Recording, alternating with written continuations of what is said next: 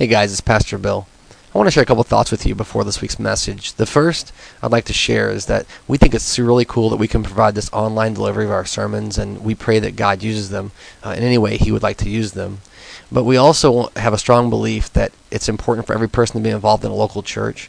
And so I want to start off by saying, if you're involved in a local church, man, that's awesome, and we hope that you're blessed by what you're about to experience. If you're not involved, we want to make sure that you know that we'd love to have you join us any Sunday. We meet at Highland Middle School at 10 a.m., and the truth is there's so much more that happens besides the preaching of a particular message that you will miss so much if you only listen online. So we'd love to have you join us. The second thing I wanted to share this week in particular is that we had a couple of folks who stepped up to share their stories during the service. And we thought it was really important that we share that. What we've done is put it on the end of the message this week. So if you stick around after the message, you'll get to hear their stories, and I'm sure they're going to be a great blessing to you like they were to us. With that being said, I hope that you are greatly blessed by the message this week. To honor God and really honor one another when we're together. And I always say, as far as the babies, we are a family Bible church. So what family doesn't have some babies in it, right? So anyway, we're going to spend a few weeks now talking about families. And, I was up here and I was kind of amazed, as dumb as it sounds, because when we started to share, started to hear the stories and started to listen, last week I had some folks say, that was really hard. I just sit and listen to people, and I'm like, well, what do you mean? You guys listen to me every week. God must help you with that, right? And they go, well, we don't listen to you, actually. This is my nap time. I have an uncle who's the father of a pastor, and he said he was famous for falling asleep in the back of church like this and snoring. And whenever his son would yell at him, because his son was the pastor of the church, he would say, I'm communing with the Holy Spirit. That's what he would tell him. So anyway, yeah. So I got Uncle Chuck to thank for that in my mind now. So if you're sleeping, I'm like, hey, you're spending time with God. That's cool with me, But seriously, last week I know it was hard for people to share. What's the biggest fear people say is to stand up and speak in front of people. But what's funny is it's hard for the folks who are being spoken to listen. Right? It's pretty hard to do that too. And we're going to spend the next 6 weeks, we're going to do something totally different, for me anyway, here at Family Bible Church. God's had this burden on our hearts and on my heart, and I talk about other people and they go, yeah, I feel the same way, I sense the same thing. For families, and it might sound silly because you go, of course everybody cares about families. Well, yeah, I know that, everybody cares about families. But there's a real burden that we have right now, that there's a time in our society, in our culture, in our town, in our community, in our church, where families are just under so much stress. And I know I'm at that age personally where I guess everybody says life gets really, really busy. But I look at couples who are a lot younger than me, and they're really, really busy. And I look at couples who are empty nesters a lot older than me, and they're really, really busy. And this isn't going to be like a diatribe on busyness, like don't be busy, because that just doesn't seem practical in so many ways. But rather what we're going to do is we're going to spend, so I've been praying over this for a long time. God, give us something to dig into with families, some real tools we can use, some truths from your word that are more than just a theological thought. More than just a way that you can argue to someone about why God is or isn't real, right? Who God is. Give us something, Father, that we can use, that we can live into, that we can dwell in, and that will transform us. But not because we thought up something cool to do, but because your word reveals it. And so that's been my prayer for a while, and I just bring this all up because we're going to start this 6-week series, and it's a whole new thing for me because I didn't think this up. This is something that I came across, and God keeps putting stuff in front of you. Hey, look at this. Hey, look at this, And I started to pray over that, and I'm like, man, we need to hear this. And I can tell you already, I'm hoping that when you come on a Sunday morning, you come with an open heart, open mind, and ready to listen, not to Bill, not even to Dan and the band, but to God and what He is saying to you. I hope you come sometimes willing to listen to each other. Maybe hear in that what God is saying to you. And so we're going to talk today, the first week of the series is about how strong families know each other. I want to be very clear in how important I think this is. I see families just falling apart right now. And if you know my story, I'm a child of a divorced home. And so that's a really hard burden. One of the things that Chris and I talk about as a couple is our passion is to change our family tree, to be the couple that's old together. To be the couple that when the kids leave the house, we still have a relationship together.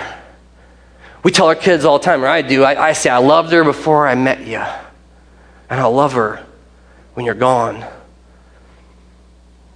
By God's grace, that's been true in our lives. I'm not here to brag about us because it ain't about us. The truth of our marriage is that God has been redeeming it. That God has been shaping us through this promise we made in front of Him. And so that's my prayer for us as families, that we would allow God into that space, into the real place of life over the next 6 weeks. And here's my commitment. If you will go there, I will go there with you. I'm going to go there, whether you go there or not, really. And I'll say, too, that don't think that you can check out like, this isn't going to be for me, because if you're in a family, and I have 100% certainty that every one of you are, because you're breathing, right? This applies to you. This applies to you. Our prayer is that by the end of this 6 weeks, you will have become a better family member. You will have become a better family member because of the things that God is going to teach us together. So that's my hope and that's my prayer. And I want to start now as we kind of dig into the Word today and share in it a little bit. I want to start by once again talking to God, just a simple conversation. So join me if you would in prayer. Father, even by your name that Jesus taught us to say, we claim that we're your family. And Father, in those intimate times of our life, that's where the hardest work is done. And so today, we pray that all distractions would fall away. We pray that we could have a mind attuned to your truth and a heart open to receive it, that you would reveal yourself to us and your plan for our lives. And that in this next hour, that you would really reveal yourself. Challenge us where we need to be challenged. Encourage us where we need to be encouraged. And draw us closer to you and your purpose and your plan, your intent for our families. We love you and we thank you. We pray we are part of your solution rather than the problem. We pray these things in Jesus' holy name. Amen. So I don't know if, I don't know how much time you spent thinking about relationship stuff, I don't know. I know when you're young, it's pretty simple. You start out with that whole girls are gross, boys are disgusting, you know what I mean? And what's really funny to me is how quickly that the boys are disgusting turns into, that's kind of cute when he does that, That never fails to amaze me because as an adult, I'm like, that's disgusting. I can't believe any of us ever got a girl to like us, right? And there's the same thing. It seems easy when you're young. You just rush into relationships. You just kind of go, right in there. But for others, as you journey together in your relationships with your spouse, primarily your girlfriend or boyfriend, your parents, you start to realize there's some struggle or some strain. And the thing that we hear over and over again, if you ever go to any type of counseling or any kind of a marriage retreat or parenting, if you send your kid to counseling, the counselor will want to talk to your parents usually, talk to the parents about what's going on, because it's a systemic problem going on there. But usually at some point in your time, they will say this: communication is the key. Whether they believe some of the things that we believe about Jesus, they will say communication is key. You have to learn to communicate more effectively. That's what that is. I remember there was this old school preacher. I had the blessing that whenever I was young, I told my Uncle Chuck already today, I had the blessing that whenever I was younger, I would get to go in to listen to different preachers. They were the only Southern Baptists in our family. They were the only Protestants in our family, actually. And I'd go along with them. They'd say, hey, you want to go to church? I'm like, all right, sure. I'd go. And this one time, there's this lesson I got from this pastor, which always reminds me of what sticks, right? And I'm going to share it with you today because I hope it sticks. So he told a story. He says there's this lady who's having a really bad day. and she's driving up this road. And she's just at the end of her rope. She has had enough. She's kind of driving crazy. And some guy comes by, and he slows down and rolls down the window, and he says, "Cow!" Like that. And she has just had enough. And she rolls down her window, and she goes, "Pig!" And she floors it and goes around the corner, and she hits a cow. Right? And you go, "Well, that's the silliest thing I've ever," I could see. Listen, communication is two ways. We say things, but people hear things, right? If you've ever had that conversation where you've broken through with somebody and you go, "That's what's going on," it's a communication issue. And in that way, that simple little story, as a young man, I heard that story, and it always stuck with me, that communication is key. And then it's not just what we say that matters, it's how we hear that matters. Now, I want to be clear here. I'm not saying it's what we say and they hear. It's what we hear that matters. And this becomes a truth that can really change how we function as human beings with one another. We've had conversations here on an ongoing basis at Family Bible Church about who we are, what we're about, and stuff like that. And we always ask for comments. We say, "Hey, give us some feedback." And one of the consistent pieces of feedback that we've heard from folks, I'm talking over years, not just like a few months or a few weeks or whatever, is this. There's a failure to communicate. And we're like, "Really?" Yeah, there's a failure to communicate. And we think, well, what does that mean? Because we feel like we're communicating, right? We try to communicate. And as we dug into it a little bit, what we started to discern together is that people were saying, and this isn't one person, or this is several people are saying, "I'm not being heard." Right? In other words, whenever I heard failure to communicate, I thought, well, let's talk more. We'll talk more and more and more and more. But when you really sit down with somebody and they say there's a failure to communicate, they start to share their heart, and you realize that they're not being heard. That's what the problem is. Speaking of hearing, you guys hearing that noise? What is that? Is that me? Fair enough. I just want to make sure it wasn't me doing something wrong up here. That's usually the case. I don't know what's going on. All right, so we're going to pray that right out of the room. Come on, God, fix that. All right. But that's the problem. There's a fundamental disconnect. I want you to open your Bibles today. This is a story you've heard before. It's in the Gospel of John. And if you didn't bring your own Bible today, you can look in one of ours. As a matter of fact, some of the loading crew asked me a couple weeks ago, and I forgot to do this. They said, "Tell folks that if they don't have one of theirs, they can have ours." The little blue and green Bibles in the chairs. If you don't own one, take it out here. Nobody's going to stop you and say, "Hey, what are you doing with that Bible?" You can have it. We have plenty, and so I'd encourage you to do that.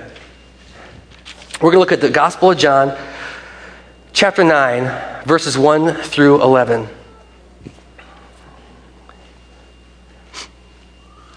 This is what the Word shares with us. That's what we hear. As he went along, he saw a man blind from birth. Now his disciples asked him, "Rabbi, who sinned, this man or his parents, that he was born blind?" "Neither this man nor his parents sinned," said Jesus, "but this happened so that the work of God might be displayed in his life. As long as it is day, we must do the work of him who sent me. Night is coming, when no one can work. While I am in the world, I am the light of the world." Having said this, he spit on the ground, and he made some mud with the saliva, and he put it on the man's eyes. "Go," he said, "and wash in the pool of Siloam." We'll go with that. The word means sent. So the man went and washed and came home seeing. His neighbors and those who had formerly seen him begging asked, "Isn't this the same man who used to sit and beg?" Now some claimed that he was. Others said, "No, he only looks like him." But he himself insisted, "I am the man." Now how were your eyes opened? They asked, they demanded of him. And he replied, "This man they called Jesus made some mud and put it on my eyes. And then he sent me told me to go to Siloam and wash. And so I went and washed, and then I could see. And, I've looked at this passage quite a few times, and it's one of my favorites. I say it about most of the Bible. If you haven't noticed, it's really true. I'm not just saying it. But I've looked at this passage, but one of the things that I've not seen in here before, ironically, right, is the conversations. What's happening? And there's kind of three distinct conversations happening in this passage. The first conversation is the conversation the disciples are having with Jesus, right? And the second conversation is the conversation that the neighbors are having about this man who was born blind. And the third conversation is the conversation that Jesus is having with the man. And they're quite different conversations. I want you to look at the first question in the text today. Jesus' disciples asked him, "Rabbi," that means teacher, "who sinned, this man or his parents, that he should be born blind?" That question in and of itself states a lot about the hearts of the disciples of Jesus. When they see the man sitting there, they aren't thinking about his blindness. They aren't thinking about his condition. They aren't necessarily relating to him in any way except as an object lesson about God. I think we do the same thing sometimes with each other. We approach one another as if we are projects or something to be figured out and put away. A lot of times the labels we apply to one another are just that. They're labels that we can put people in a box. Just stay in the box because then we don't have to deal with you anymore. And the question that his disciples asked of this man who was born blind, I want you to get the image, begging, this is a common thing, isn't anything to do with the man. But the theological implications of this, Jesus, tell us. I want you to look at the neighbors. Look what they do. I've always thought, my favorite part of this verse, I'm just going to get out of the way, is that this was made this way so that the glory of God might be revealed in him. That's in my heart in this passage. That in every situation we don't understand, Jesus speaks here about this man born blind and says this was done that the glory of God might be revealed. And it was revealed. But I want you to look at what they asked, the question. In verse 8, look at the question. Isn't this the same man who used to sit and beg? Right? I mean, here you got a guy who was born blind, and now he can see, and you can imagine he's pretty excited about this fact. Can you imagine he's pretty excited about this fact? And the first question is, isn't this the guy that was born blind? And then they start an argument. Like, he's not in the room. That's not the guy. Yeah, he's the guy. He's not the guy. I've seen him. Who are these people? Look, they're neighbors of his. Look in verse 8. His neighbors and those who had formerly seen him. You get the idea this guy was like a fixture. He just got passed by every day. So much so that whenever he's healed, they don't even recognize him anymore. Isn't that crazy? Like they were just walking by him every day and all of a sudden like, that's that guy. And the other guy goes, that's not the guy. That's another guy. No, it's the guy. And you think, well, they're not doing this in front of him. Look at what he says. No, I'm the guy. I'm right here. You guys are talking about me. And they're more interested in talking around him. Isn't that interesting? I want you to see the difference. The first conversation of the text starts in the first verse. As Jesus went along, he saw a man blind from birth. Do you know that Jesus, whom we follow, didn't walk around life with blinders on? He's the kind of Messiah that walks in a room and he sees every need. He sees every heart. When does it say that Jesus talked about the man? It doesn't. What's Jesus doing? He walks along and he sees the man born blind. And his disciples ask him, you know what that implies? That Jesus is already having a conversation with this guy. He knows him. And he's going to him. And on the way, the disciples were like, now wait a minute, before we get there, Jesus, let me ask you a question about who this guy is. Jesus sees him. The first thing that we're going to learn today from the Word is that I went one too far there, that strong families pay attention to one another. That on the way, while people were talking about this man, Jesus was engaged in a conversation with this man. You see what I'm saying there? He wasn't ignorant of his surroundings. He wasn't ignoring the realities. He was walking right up and addressing them. And this is the kind of Messiah we follow, one who pays attention. You know, it's funny because the whole idea of paying attention, it's kind of a weird thing to say. Are you going to pay attention today? Are you guys going to pay attention? Hey, in class, pay attention, class. Right? We've all heard that. We've had that kind of beat into us. Isn't it interesting that there's a cost associated with paying attention? That whenever we have to do this, it takes effort. Do you remember what we talked about last week when people were sharing? It was hard. It was hard to do that, to pay attention. It's hard even now, isn't it? It was hard to pay attention when that buzzing was happening, wasn't it? It's hard to pay attention when that soda machine's running. It's hard to pay attention whenever things are crazy. It's hard. And it costs something. But strong families pay attention to each other. One of the most devastating things that we see in any family situation are people who are caught unaware. I had no idea there was a problem. I thought everything was fine.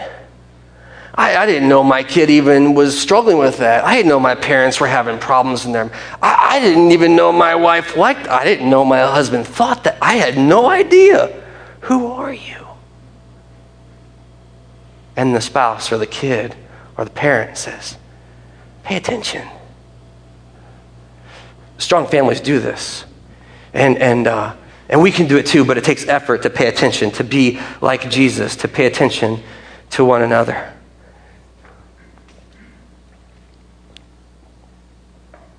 Another thing about paying attention is, if you've ever studied like conversation and stuff like that, 85% of conversation is nonverbal communication.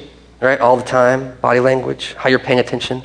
Are you leaning forward? Are you listening? And there's some real practical things you can do to pay attention. Sometimes if you're like me, you have to try. You know, I've told some of you as a student, I would sit in the very front of the class, not because I wanted to be like, I'm in the front of the class, but because when I was in the back, I can't pay attention. You know, I got ADD. I'm like, that's cool.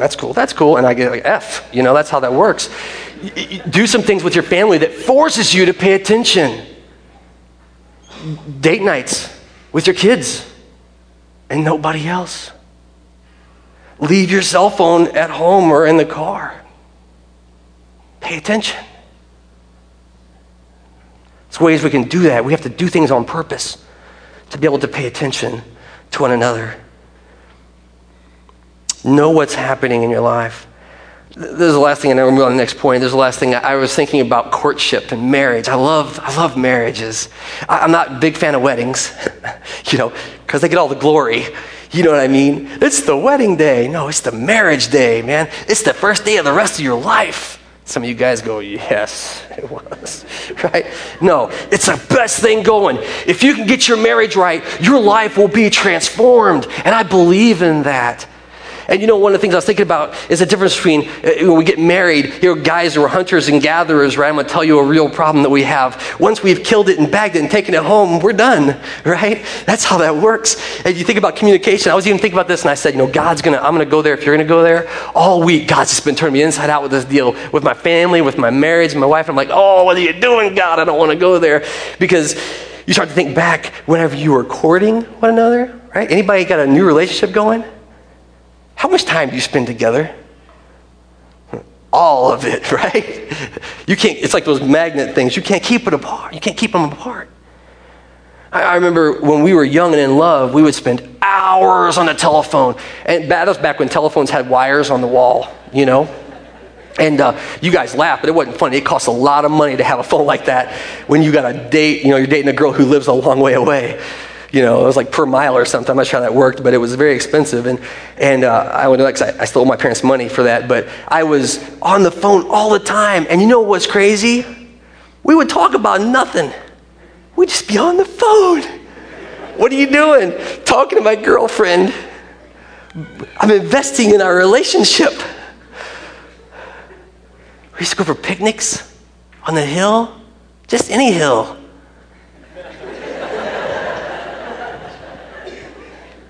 We'd go for drives in the car.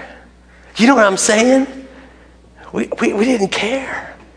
And then we get married. We go like, oh, date night once a month? Are you kidding me? Because as a guy, it's over. But listen, if you worked that hard to get her, if you worked that hard to get him, if you loved each other that much to invest all that time, you can invest a little bit now to maintain your relationship. I hope that you do that. Pay attention, pay the price. And if you're like me and you struggle, say, God, help me with this, because it ain't that you don't love your spouse, it's that you don't seem to have the time to pay, to invest in your marriage or in your family or in your kids. Pay the price to pay attention, spend time together. The second point is this. Great families ask great questions. Strong families ask great questions, right? And I'm going to flip back, and you don't have to. You can if you want to. If you're using our Bible, this won't work for you so well, but I'm going to use my Bible. I have one of these, right? And it's got the letters of Jesus in red. And I just want to point out a few things as we go through the book of John, the same gospel that we just talked from in chapter 9. Jesus, we always think of Jesus as a great teacher, but Jesus was a great question asker. Like, if you've never studied his questions, he's a great question asker. And this really rocked my world when I started looking at this week. The first thing that we see Jesus say in the Gospel of John happens in John chapter 1, verse 38. After men start following Jesus, they were following John, they start following Jesus. His first, spoken word is recorded to his disciples is this: what do you want? What do you want? It kind of sounds like they're nagging him to me. But his first question to those, that he is going to die for is, what do you want? What do you want? And they start to follow him as rabbi, teacher, right? They start to pursue him. I'm just going to kind of roll along there a little bit. I'm going to find the next spot. There's a conversation that Jesus has with his mother at a wedding, and whenever she asks him to do a miracle, he says, "Dear woman, why do you involve me? She's your mom, Jesus. Why shouldn't she involve you?" He asked great questions. I'm going to skip ahead here. I'm literally just looking at these as we go through. You could do the same thing if you have this red letter version, right? Jesus' words in red. Check it out. In chapter 4, the Gospel of John, Jesus is sitting at a well with a woman, right? And they're there together, and it's kind of awkward. It's a weird situation. And Jesus breaks the ice. And this is what he says: "Will you give me a drink?" He starts the whole conversation with a question. Now, you all know the conversation. It turns into theology and salvation and sin forgiveness and everything else. But it starts with a simple question that Jesus asks: will you give me a drink? Let's do one more here. Jesus, in chapter 5 of the Gospel of John, he walks up and there's a man who's sitting beside a pool. And he's crippled and he's lame, it says here, and he's paralyzed. And Jesus' first words to this man are a question. And it's a famous one. It comes in verse 6. Do you want to get well? Do you want to get well? Jesus is a great question asker, right? And we can do the same thing. We too often, and I think this is probably the failure of our scientific minds and our, we're overeducated, I think, we speak instead of asking questions of one another. We give each other answers that no one's asking the questions of. The truth is that we can ask great questions. I want to bring this right back around now out of the theology and into the family, because this is where we're going to really work on it over the next 6 weeks. And it's this: how can we ask great questions in our family?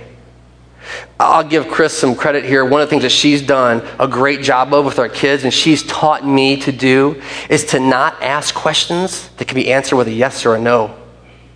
right? I'm a great yes, no, I'm a guy, you know. Is that your new book bag? Yes. You know what I mean? Whatever, Did you have fun today? No. I mean, that's the end of the conversation. I'm done, right? Good talk, Dad.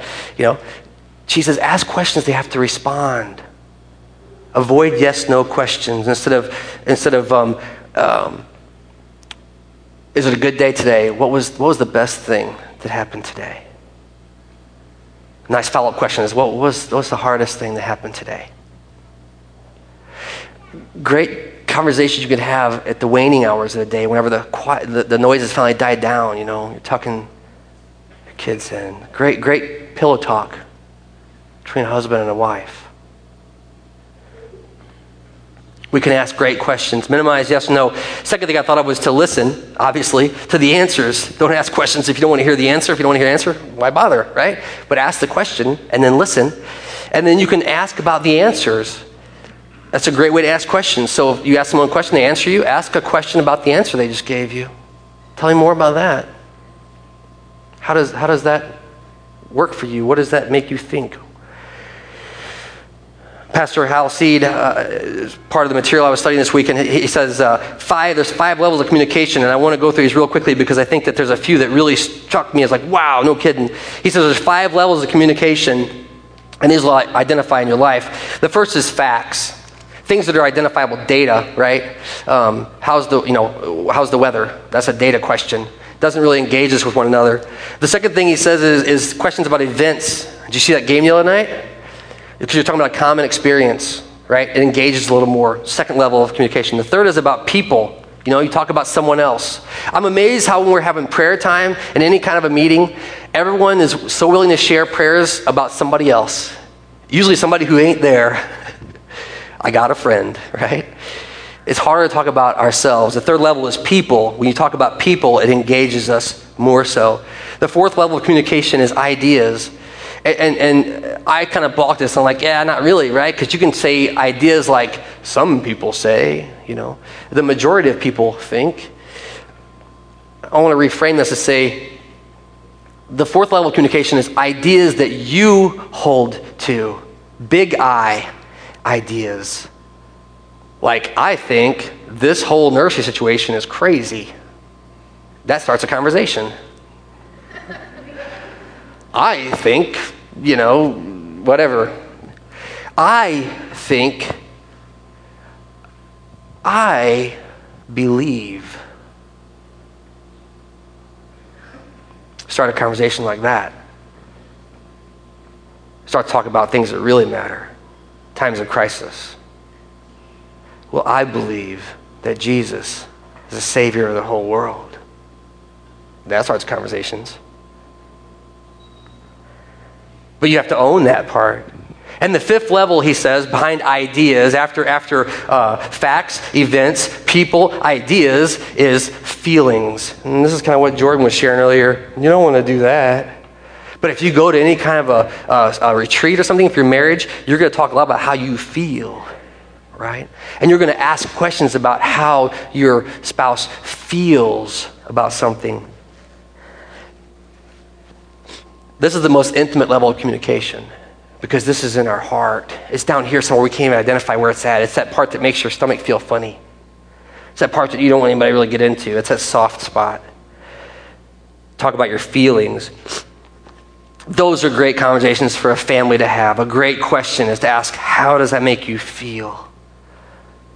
How do you feel about what's going on right now? Basically, the root concern in all of this asking questions isn't just to ask questions, but it's to know and be known. To know and be known by one another. It's the deepest longing that we have as humans. The next point this morning is that strong families know that love means listening. Love means listening. And I'm going to flip. I'm going to just pop it up here. I put it up on the slide here. This is from the gospel. This is from the book of James, a letter of James. James is the brother of Jesus, right? And he writes this book to the church. Now, James took a long time to come to faith because, his brother was the Savior, and that's a drag, right? Because you can follow somebody else, but your brother, who wants that, right? And so, he really had a hard time coming to faith. James did. But when he came to faith, he got this real faith, this genuine faith, this pursuing God faith, this my brother Jesus, the Savior of the world faith, and he writes this. And one of the things he says to the churches is this. He says, "Take note of this, my beloved brothers. Every person should be quick to listen, slow to speak, and slow to become angry." Great families, listen. Look at what it says. Every person should be quick to listen, slow to talk, and slow to anger. This will change your life. This will change your life. I have a hard time living there. Say that with me. It's quick, slow, slow. Quick, slow, slow. Quick, slow, slow. Quick to listen. Slow to speak. Are you like me? Do you bump into somebody and they're talking and you're already thinking about what you're going to say? I can't listen. I got to have the right, I got to remember the words. These are important. They got to hear these. They got to hear these. No. You got to hear them. The brother of Jesus says, be quick to listen, slow to speak, and slow to anger. These aren't things that we do well, and yet strong families listen well. I want you to remember that. Quick, slow, slow. Quick to listen, slow to speak, slow to be angry. Remember the nonverbal communications, right? This all matters, how we're engaging with one another. And if you walk up and you say, someone's talking to you and you're having a conversation, and then you start kind of going like this. Some of us are dense and we don't get the cue, but you're telling that person, I'm done listening to you. Do we ever believe that communication could be the most critical point in that person's life? Could be. That another 5 minutes of your time could make a world of difference to that person who is dying to be heard. James says, be quick to listen. And the last thing, practical thing for a family here, and we're going to wrap it up, is that strong families communicate love through touch, right? We're doing FPU, Financial Peace University, in our houses on Tuesday nights right now, all about finances and getting your finances in order. That's really cool. Blew me away this week. One of the things that Dave Ramsey said was about touch, right? And he says, guys, your women need 6 non-sexual touches a day. And he says, look up non-sexual if you're a guy, right? I won't go any further than that. there's a lot of ways to get in trouble there. But touch, and not just spouses. We're talking about kids. Touch. We talked before about nursery. Why we hold babies. And you're spoiling them. That's right. With love. This is what love feels like. We give hugs here. I got to tell you, when I came here, it was so hard for me to hug because I wasn't used to it. I was like, these people are weird. They're hugging me. And now I'm like, I can't wait to get to church to get some hugs.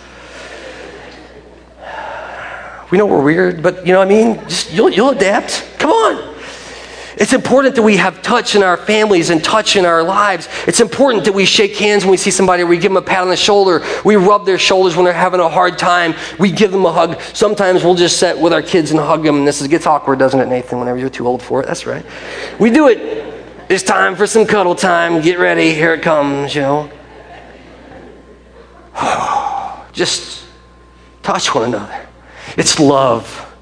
It's love. I'm going to show you another text here, part of Scripture. The Gospel of Mark. Jesus, never mind that he just touched the guy who was born blind. This is another story about Jesus' ministry, and he says, a man with leprosy. Now, leprosy is a condition you can catch. This is dangerous stuff. A man with leprosy came to him and begged Jesus on his knees, and he says, if you are willing, you can make me clean. If you know our Savior, you know the story. Here's how it goes. filled with compassion, Jesus reached out his hand and he touched the man. And he said, I am willing. Be clean. And immediately the leprosy left him and he was cured. He was healed through touch. Now let's ask a theological question. Why did Jesus have to touch the man with leprosy? He didn't. But he did it. There's something in our humanity that matters.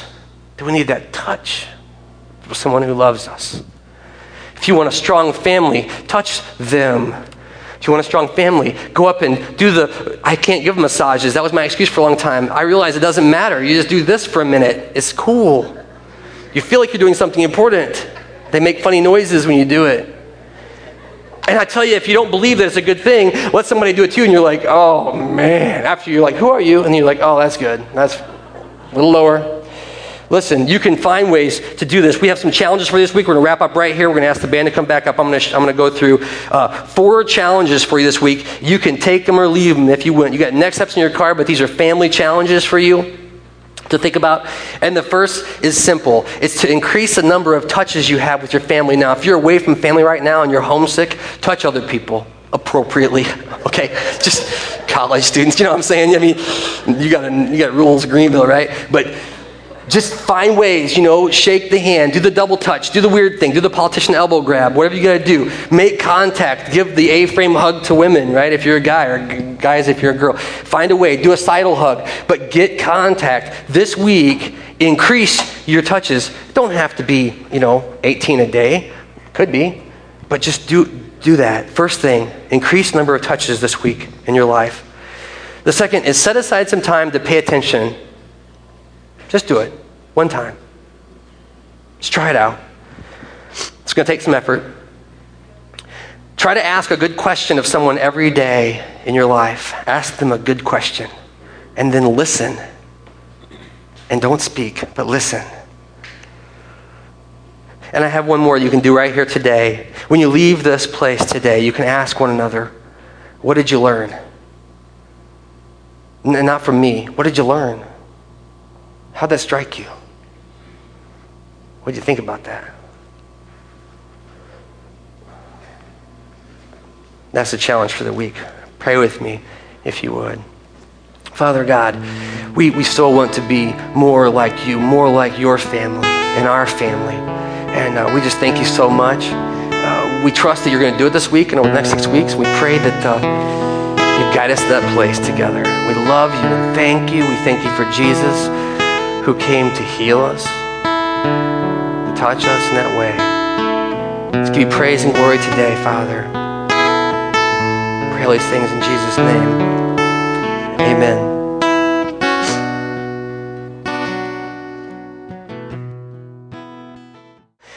Last week we had a unique experience here at Family Bible where we kind of opened up, not unique, Corey did it before whenever I was out of town, but kind of sharing. And one thing that happened at the end of the service was that some folks came up and said, I really wanted to share something. We ran out of time last week. So now it's going to be limited. So if you were here last week and you're like, this is not my thing, bear with us a few more minutes, okay? But there's a few people that wanted to share, and I think that we should honor that, and it's going to tie in perfectly today because that's how our God works.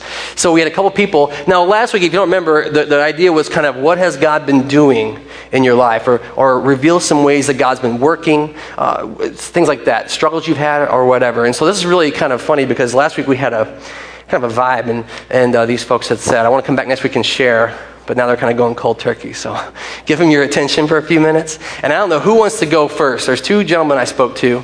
The first hand that I see, look at Jordan's. He's on the mound.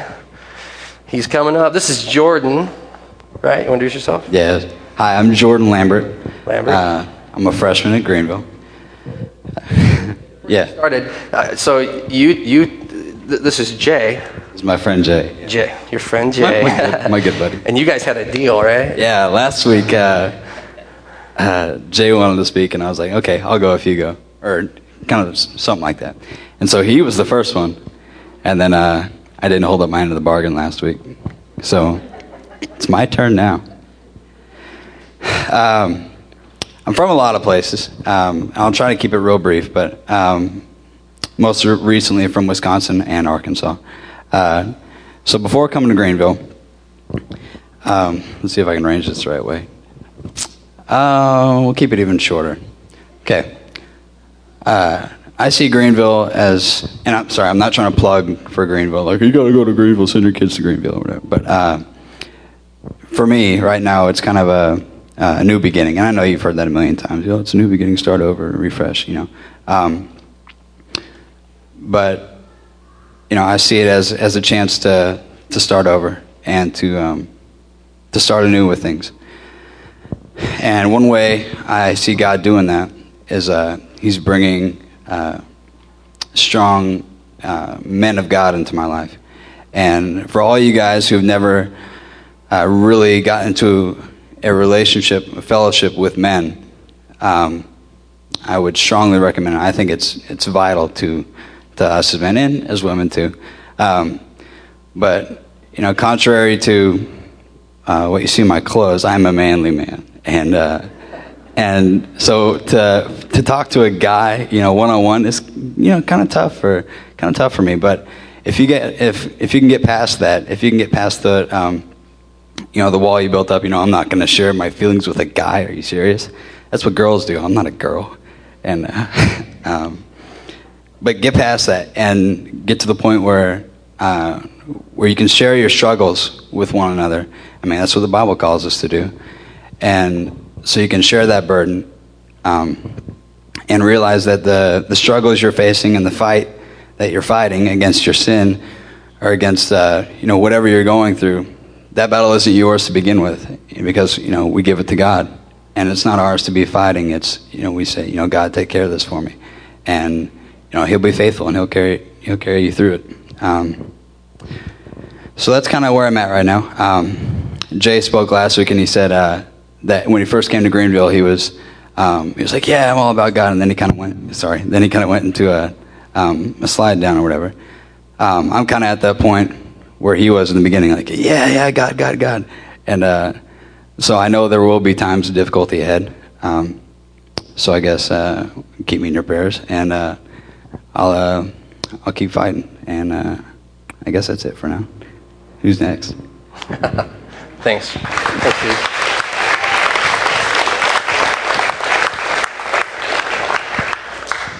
God has plans. I gotta tell you that. All right. Who else? Just want to make some people sweat it on the way over here, Dave. Well, I told myself I was going to wing this, but Mary Jane typed up her thing last week, and I thought, that's really a good idea. And now I don't even know if I can read it. But a couple weeks ago, you might remember Rick Scoggins talking about a Men at the Cross seminar that a group of men went to. And I was one of the group of 8, and I enjoyed the event. I remember there being 3 main points that they talked about. They talked to husbands, fathers, and disciples. What they said was that if you're married, you need to do all you can to be a better husband. If you're a parent, you need to do all you can be to be a better father. And if you're a follower of Jesus, you need to do all you can do to be a better disciple. Since the Men at the Cross event, God has been pulling at me to practice some discipling by speaking of His activity in my life. And here goes. Looking at the last several years of my life, I found 3 milestones that have 2 things in common with one another. All 3 happened in the month of August, and God was in the center of all of them. There's really nothing special about them occurring in August. Maybe that was just God's way of directing my testimony. The most recent milestone was 2 years ago. I had been praying for God to give me a wife that I could love and spend the rest of my life with. He gave her to me in MJ. I thank God for MJ every day. I am very blessed to have such a wonderful person in my life. And if you're doing the math, last month was our anniversary. I love this woman very much. Another milestone happened 6 years ago, in August. I had suffered a stroke which left my left side paralyzed. I spent 15 days in the ICU, followed by 5 weeks of tests, procedures, more tests, and physical therapy to relearn how to walk. While I was in a bed in intensive care with an intubation tube down my throat, I was told of many people that I didn't know who were praying for me, praying for my recovery specifically. 6 years ago in August, I was discharged after 7 weeks in the hospital. If anyone here was a part in those prayers, I thank you from the bottom of my heart. Prayer does work. Milestone number 3 happened 5 years ago. I had been home for 1 year following my stroke. I was still working with therapists to get back to normal, and it wasn't happening as fast as I wanted. Unable to work, my employment was terminated, depression set in, then my wife left me, not MJ. A darkness covered me, and I was very angry and I was sinking. I can't explain why, but I turned to a caring church pastor that was my children had introduced me to the summer before. He was very sympathetic to my situation. He shared Romans 10:9 with me and promised that Jesus loved me. But I said I wasn't ready for Jesus. I was disillusioned by a Catholic upbringing. Anyway, after 2 or 3 weeks of back and forth conversation, Don offered to find a Christian counselor that I could see. So do you know what the counselor's suggestion was? Jesus. I offered my weak argument that 8 years of Catholic grade school with Mass 6 days a week had soured me on church. But he said, forget all that. Jesus could lift my depression. 2 days later, I called Don. Lance may remember this. And told him I was ready to accept Jesus as my Lord and Savior. Grace appeared and darkness has been gone ever since. I am so humbled and gratitude fills my heart for what God has done in my life. I give all praise and glory to Him. Thank you for listening to my story.